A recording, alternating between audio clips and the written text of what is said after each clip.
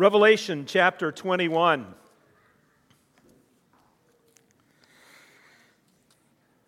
You know, as we come to this text, what an encouraging passage of Scripture.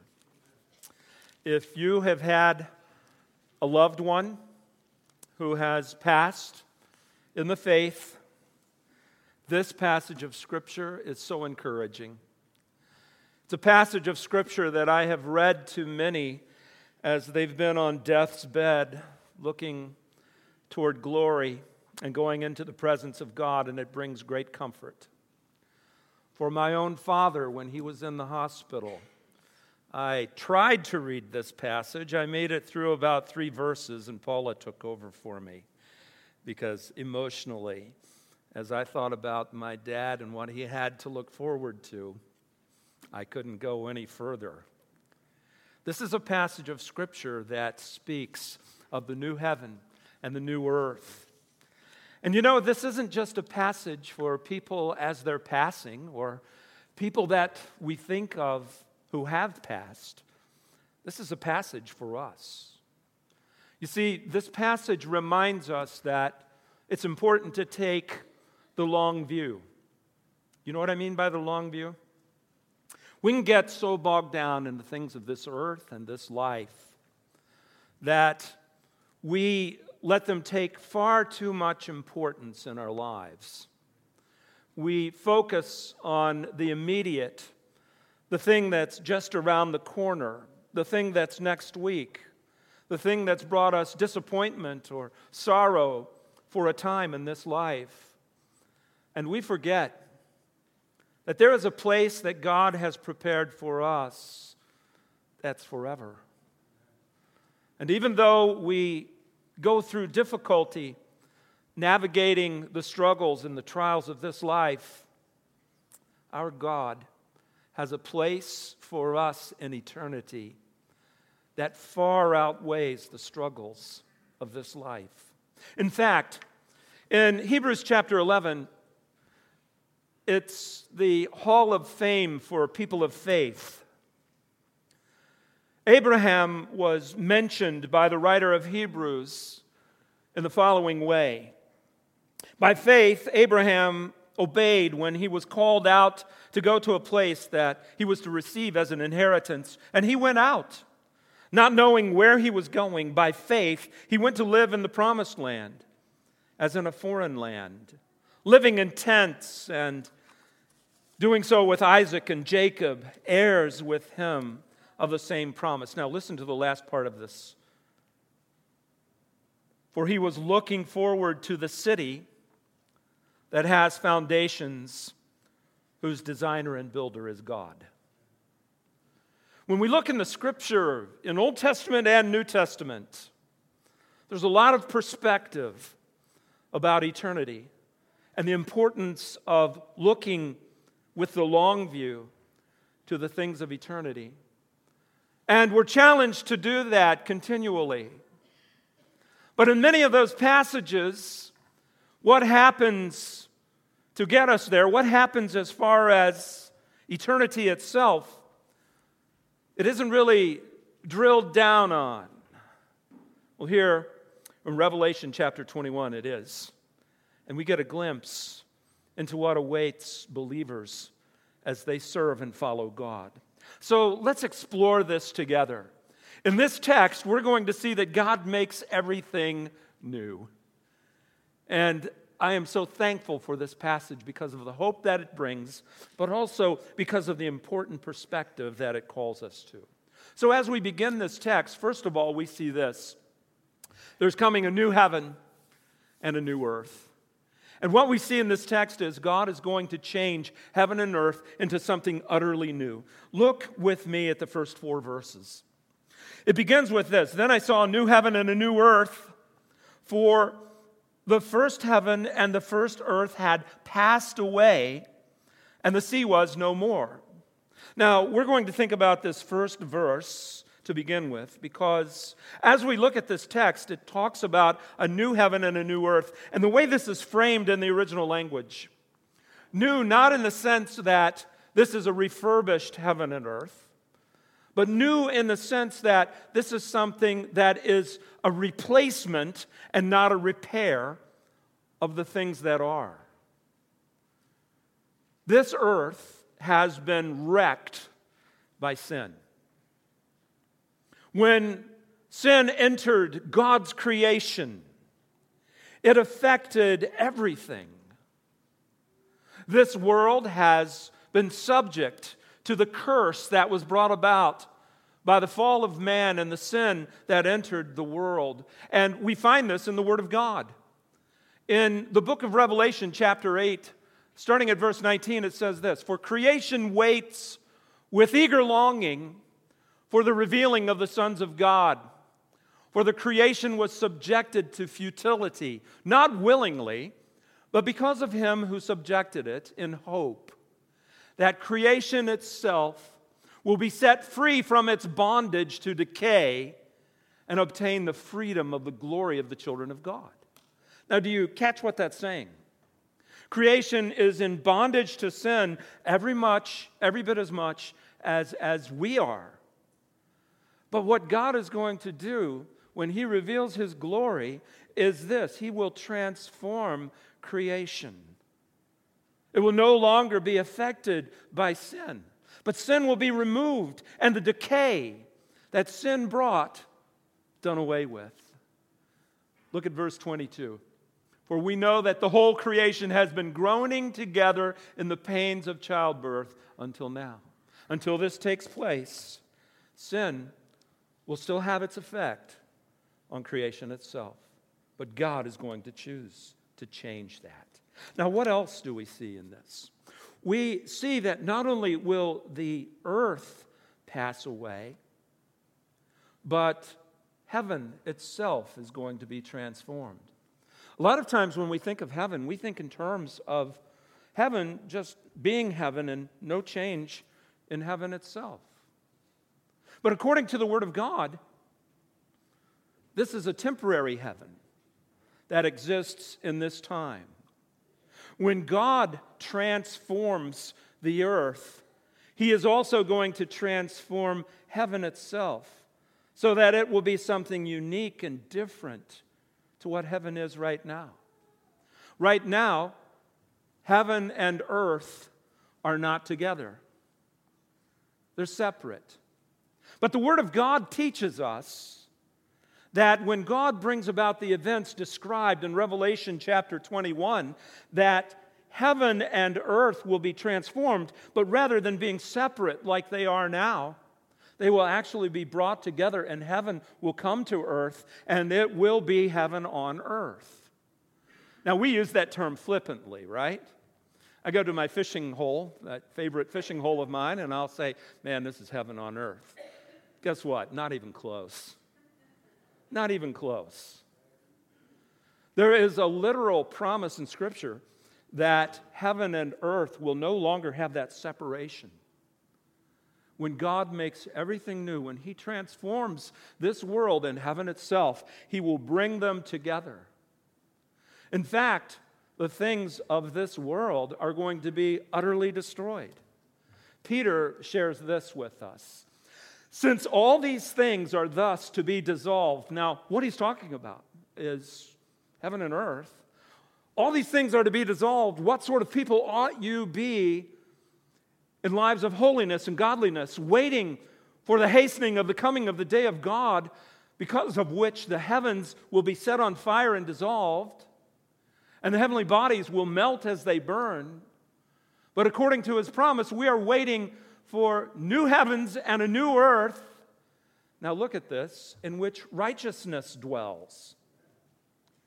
This is what God is promising for the future. And so when the Word of God talks about the first earth passing away and the heavens being changed to where there is now a new heaven and a new earth, and the dwelling place of God, as we'll see later in the text, is actually with men, it's going to be so different to what we've experienced in the past. That is our eternity that we look forward to.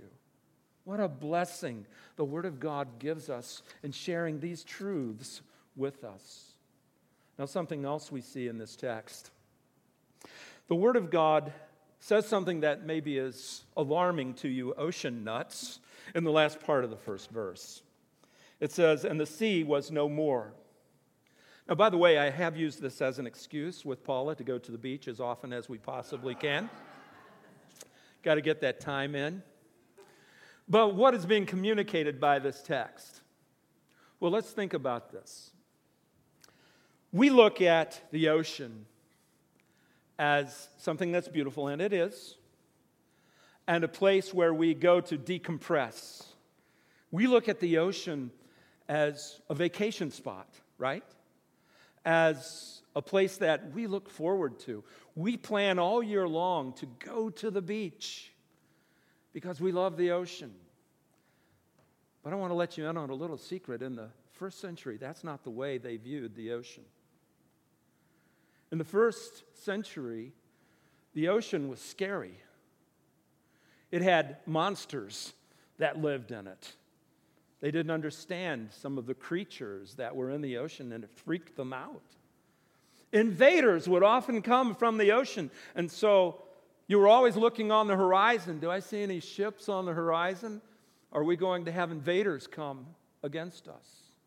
Terrible storms came off the ocean, and we've experienced that in our own world, right? Where we see the devastation of a hurricane. When the scripture talks about the sea being no more, we don't know whether it's going to be like the time prior to the flood, when there wasn't a pronounced sea, or whether this is imagery that's being used to describe for us a world where we need not fear anything in God's world. But here's what we do know. Whatever it is, none of us will look at the new heaven that God brings us into and say, gosh, I'm kind of disappointed. I thought there would be more. I thought there would be this. I hear people all the time saying, I sure hope there's such and such in heaven. Whatever their favorite thing is. Guess what? When you're in heaven, you won't give a rip. You won't care. That'll be the furthest thing from your mind. You're in the presence of God. And God's presence far exceeds anything else that's even hinted at in our values and in our priorities right now. Look at verse 2.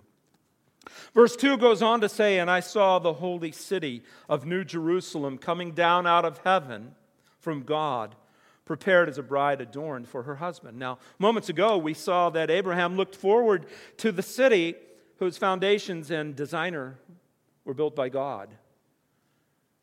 Here, we see that new city. And the new city is described as a New Jerusalem. Now, as we get into the text a little bit later, much more detail is going to be given to us about this New Jerusalem.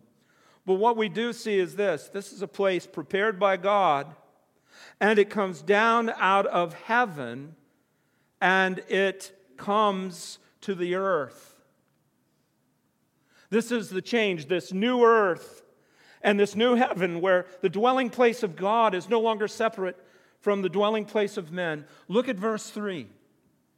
"And I heard a loud voice from the throne saying, 'Behold, the dwelling place of God is with man, and he will dwell with them, and they will be his people, and God himself will be with them as their God.'" The presence of God.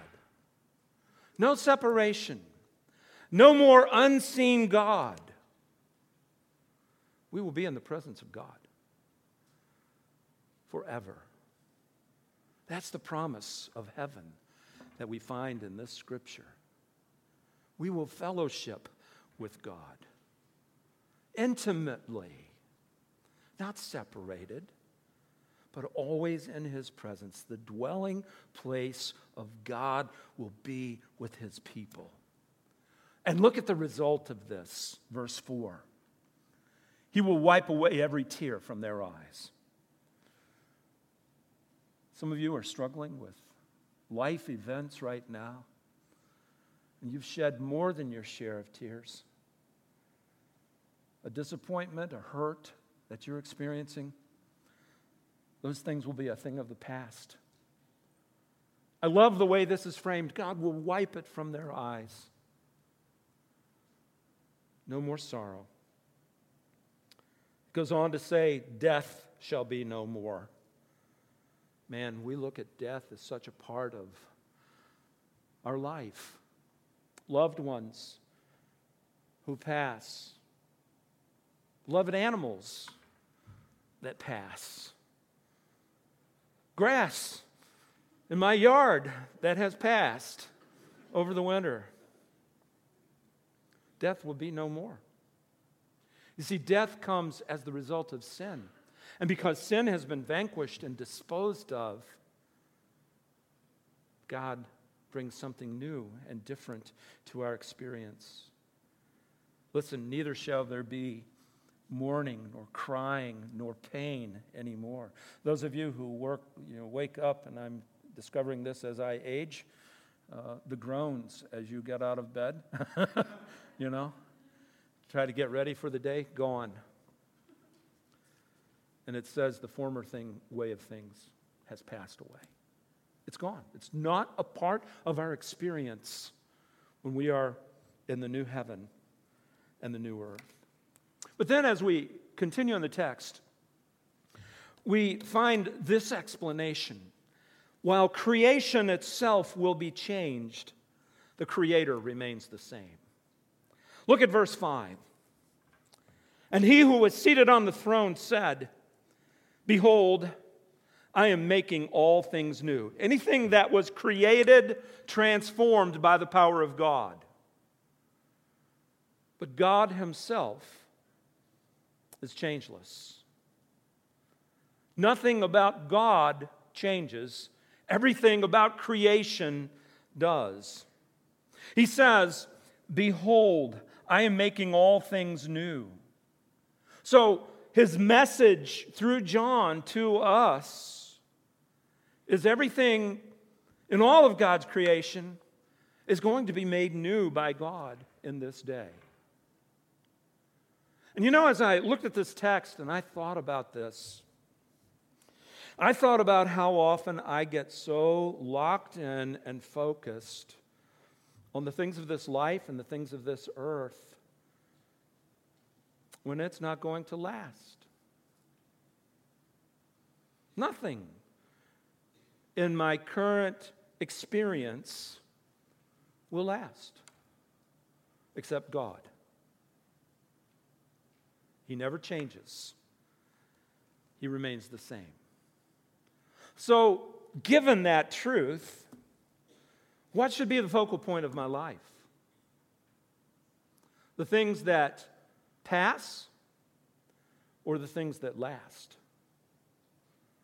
And I have to say to you that it's the things that last that should captivate our thinking and drive our values and our decisions. When he tells John to write these words down, right at the last part of that 5th verse, notice the testimony that he gives. These are trustworthy and true. Look, you can count on these things. As sure as God is, this is what's coming for his people. So you can count on it. You can trust it. You can invest all of your energy into these things because of the God who is. And then he goes on to talk about his changelessness in the 6th verse. He said to me, It is done. I am the Alpha and the Omega, the beginning and the end. This is the changeless God who is and always will be and always was. And all that he does is on the basis of who he is. And look at what he offers to those who come to him by faith. That 6th verse goes on to say, To the thirsty I will give from the spring of the water of life without payment. Isn't that a beautiful promise that God gives us in his word? Now, I'm not sure what the spring of life is. It's described a little bit more in the concluding chapter of the book of Revelation. But I do know this: the one who claimed to be the living water, brings us to this stream. If you remember in John chapter 4, Jesus was talking to the woman at the well, and he promised to give her living water if she would believe in him. Here in heaven, for an eternity, we will experience this spring of life. And while there is no payment that we could give to God in order to get it, the payment was secured by the Lord Jesus Christ when he died on the cross to provide a place in heaven for you and for me. The scripture goes on in the 7th verse to say this: the one who conquers will have this heritage, and I will be his God, and he will be my son. Now, what the Word of God is telling us is this: in order to receive all of the things that are described thus far, and a little bit more as it will be described later in the chapter, all of these things come to us by overcoming. And when the scripture talks about overcoming, it's not talking about our human effort. It's talking about our personal faith in Jesus Christ. You see, in John's epistle, he said this: for everyone who has been born of God overcomes the world. And this is the victory that has overcome the world. What? Read it together. Our faith. Who is it that overcomes the world except the one who believes that Jesus is the Son of God? This is how we overcome. This is how we experience the heaven that is described in this text. And that alone. Only through belief in Jesus do we experience these promises. And they are there as sure as God is. But then this warning. Look at verse 8. But as for the cowardly, the faithless, the detestable, as for murderers, the sexually immoral, sorcerers, idolaters, and all liars, their portion will be in the lake of fire that burns with fire and sulfur, which is the second death. Now, this warning reminds us that there are two paths that we can follow. The one path delivers us from our sin. Listen, before we come to faith in Christ, we are judged by the law as these things and more that are mentioned here in the 8th verse. If we are in our sins, if I have offended the law in one point, I'm guilty of it all. So apart from faith in Jesus Christ, this is a path that I will find the conclusion as the lake of fire. But when I have overcome by my personal faith in Jesus Christ, I am delivered from these accusations. I am forgiven and come into a personal relationship with God the Father. Now, as the text continues, we move into drilling down on this idea of the New Jerusalem that will come to the new earth. And we begin in the 9th verse. As we come to the 9th verse, we first of all see the citizens of the new heaven. And look at how this is described. Then one of the 7 angels who had the 7 bowls full of the 7 last plagues spoke to me, saying, behold, I will show you the bride, the wife of the Lamb. Now, pause there for a moment and let's talk about this. Often, what we associate with being the bride of the Lamb is the church. But context defines for us exactly who is being discussed as the bride of the Lamb. The context of this passage isn't referring solely to the church. It's referring to the inhabitants of the New Jerusalem that is coming to earth. And the text goes on to articulate to us who those inhabitants will be. So look at verse 10. And he carried me away in the Spirit to a great high mountain, and he showed me the holy city Jerusalem coming down out of heaven. So this city of New Jerusalem is in heaven. There's a new heaven and new earth, and this New Jerusalem moves from heaven to earth because heaven is coming to earth. And it goes on to discuss it. Verse 11, having the glory of God, its radiance like the most rare jewel, like jasper, clear as crystal. Now, I don't know about you, but I don't know that much about gems. I'm not a gemologist. Apparently, jasper in the time in which this was written is quite different than what many of us think of jasper. Jasper in this day was probably more like diamond, and it was clear. And what we know about diamonds is this: when you cut a diamond properly, it reflects glory. It takes light and refracts it so that it sparkles, and you see the beauty of the stone and the beauty of the light. That, to me, is what is being described by John in the best way that he knows how. Can you imagine trying to describe something indescribable with things that would be common to people, that they would have awareness of, a knowledge of, but everything's going to fall short? This is what John is attempting to do. And he's talking about this New Jerusalem as a beautiful city, but that's not what I want to focus on. Look at verse 12. It had a great high wall with 12 gates, and the 12 gates, 12 angels. And on the gates, the names of the 12 tribes of the sons of Israel were inscribed. So first we find this city with 12 gates. Each one of the gates named after one of the tribes of Israel.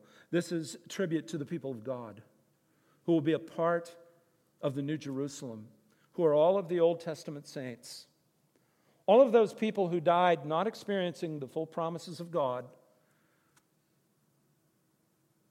they will now experience the New Jerusalem, and they will be citizens of this city. Guarding the 12 gates, 12 angels. Now, we know that there's nothing that they really need to guard because evil is gone, but they're honorary guards. They are there to demonstrate the glory of this city and the glory of God. But then look as the text continues in verse 13. And on the east 3 gates, and the north 3 gates, and on the south 3 gates, and on the west 3 gates. And the wall of the city had, now listen to this, 12 foundations. And on them were the names of the 12 apostles of the Lamb. Now, what might the 12 apostles represent? The church. All who have believed in Christ and are a part of His church, all true believers, will be citizens in New Jerusalem. So let's summarize. The Scripture is teaching us that this New Jerusalem will be comprised of all of the faithful, Old Testament and New Testament. And we will actually fellowship with one another. No dividing wall. Nothing separating us from one another. Oh, you're an Old Testament saint? Well, I'm a New Testament saint. That's not going to go on. But we will also, as we've already seen, have the presence of God in our midst. And while we don't see angels today, we'll interact with angels. All of this will be a part of our experience in this New Jerusalem, in the new heaven, and on the new earth. And so that is what we have to look forward to. Something else we see in this text is the complete grandeur of this New Jerusalem. Now, what we find as we come to verses 15 through 21 is a description of the size of this city, and it's really kind of inconceivable how big it is. We live on the outskirts of a good-sized city. It's getting smaller right now, but it's still a good-sized city, right? We've probably visited some even bigger cities. They're nothing compared to the city that is described here. So look at verse 15. And the one who spoke with me had a measuring rod of gold to measure the city and its gates and its walls.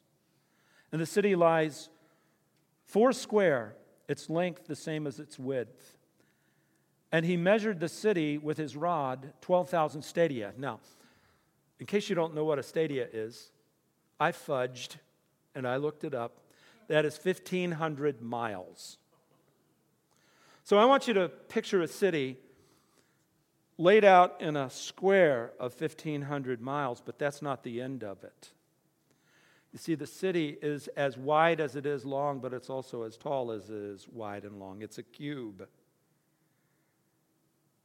So if you look at the description that we find of this city, it's mind-boggling. You could see it from the moon very easily, is the idea. Look at what it goes on to say. Its length and width and height are equal. That's where I get the cube idea, right? He also measured the wall, 144 cubits. Now that's just under 200 feet. And so think of it in terms of a 20-story building. And it says this: the wall was built of jasper, while the city was of pure gold, like clear glass. The foundations of the wall of the city were adorned with every kind of jewel. So what is being described is a glistening, glorious, beautiful place. Now, I've seen some places that are bedecked with jewels, and I walk in and I think, it's a little over the top, kind of gaudy. Not the case here. Not the case at all. This will be such a place of beauty, and the jewels that are being mentioned in this text are jewels of great worth. So the value, the beauty, the scope, the size of this city that's being described here brings us to terms with the fact that God is doing something like has never been seen before. And if He is the architect and creator of the universe, which telescopes are showing us the beauty and the intricacy of the galaxies around us, how easy would it be for God to design a city like this for His people to spend eternity in? That's the hope that we find expressed in this passage. Now, I'm going to have you guys read the various stones that are mentioned here. We're not going to take time to go into that because we could spend all day talking about the gemstones. And most of you would be going like that. So we're going to skip past that. But we are going to stop at verse 21. In verse 21, it goes on, after describing the scope and the beauty of this city, to talk about the gates. And it says, "And the 12 gates were 12 pearls." Now, how many of you have heard the term pearly gates? That's where it comes from. Right there. And I just thought, yeah, pearly gates, pretty, white, glistening, cool. But I read a commentary by Chuck Swindoll, actually, and he brought out a very important point. How are pearls formed? The suffering of an oyster. A particle gets into the oyster and it secretes layers around the particle so that it won't jab him.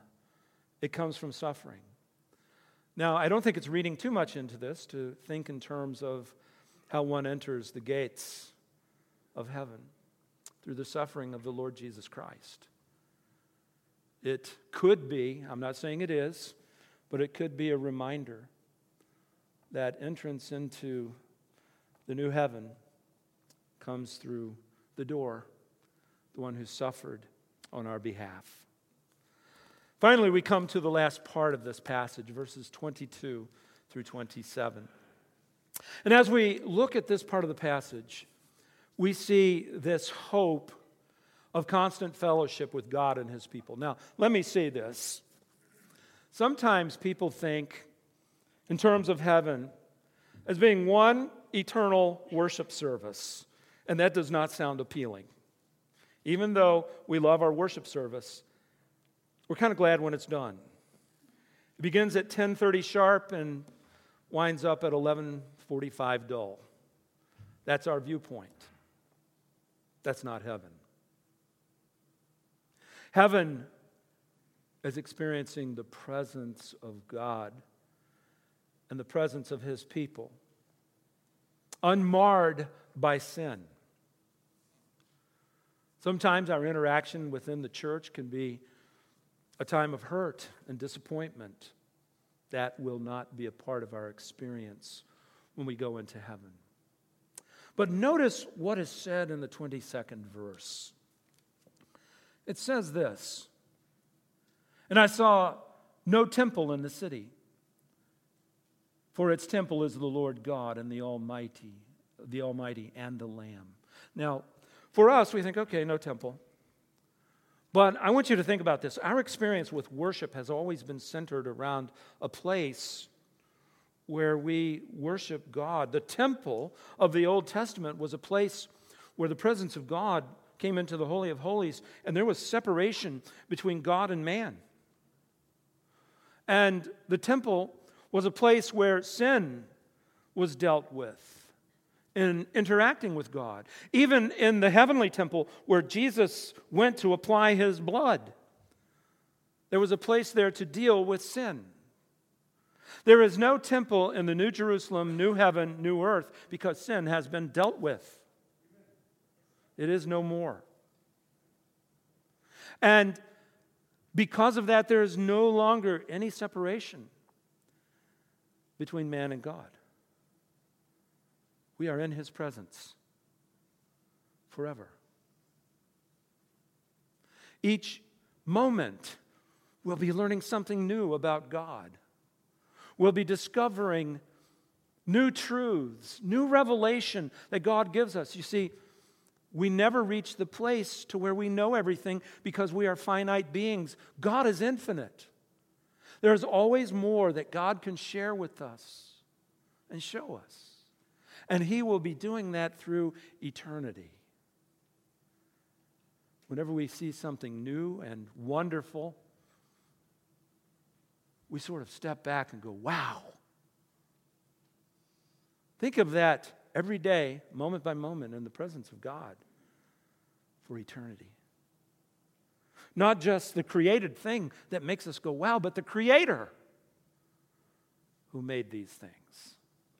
That will be our experience in heaven.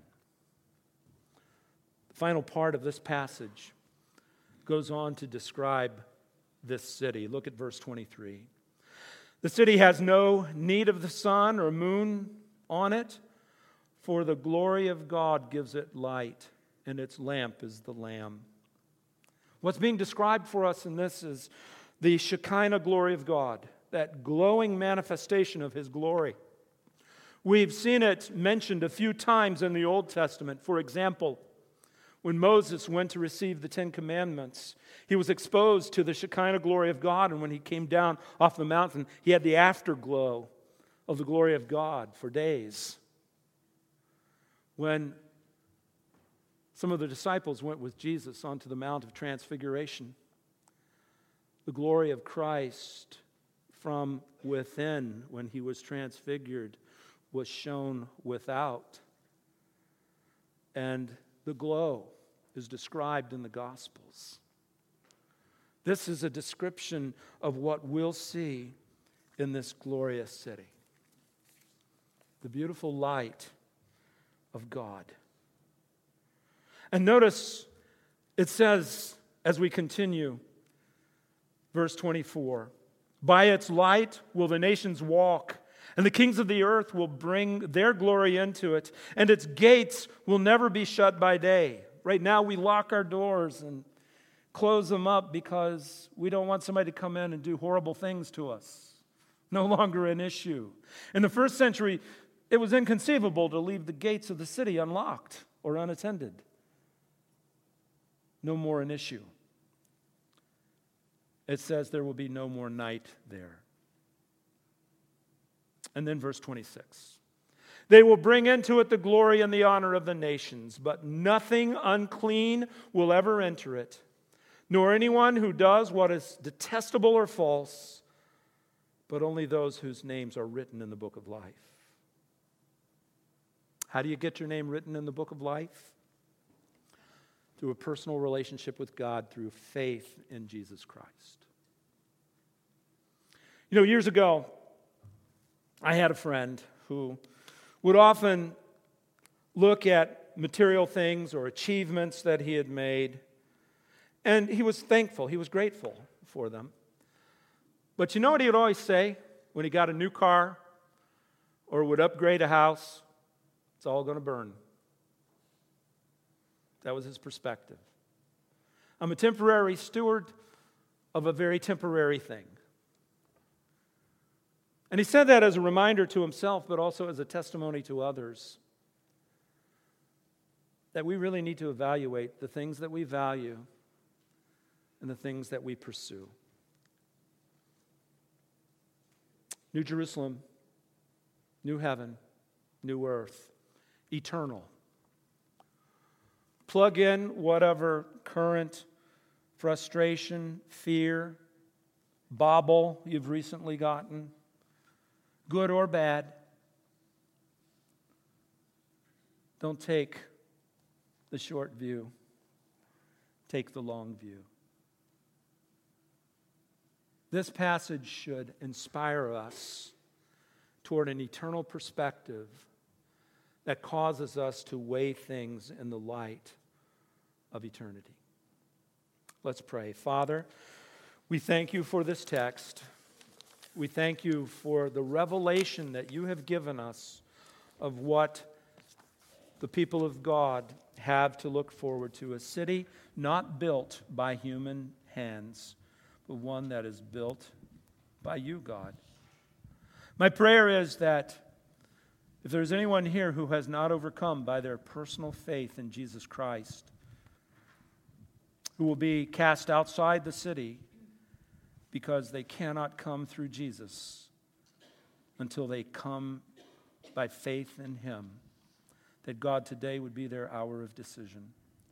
For believers, Lord, I pray that you will help us to keep that eternal perspective, to not get bogged down by the disappointments and the things of this life that are temporary, but help us to remember that which is eternal and to make our focus these truths. And we pray this in Jesus' name. Amen.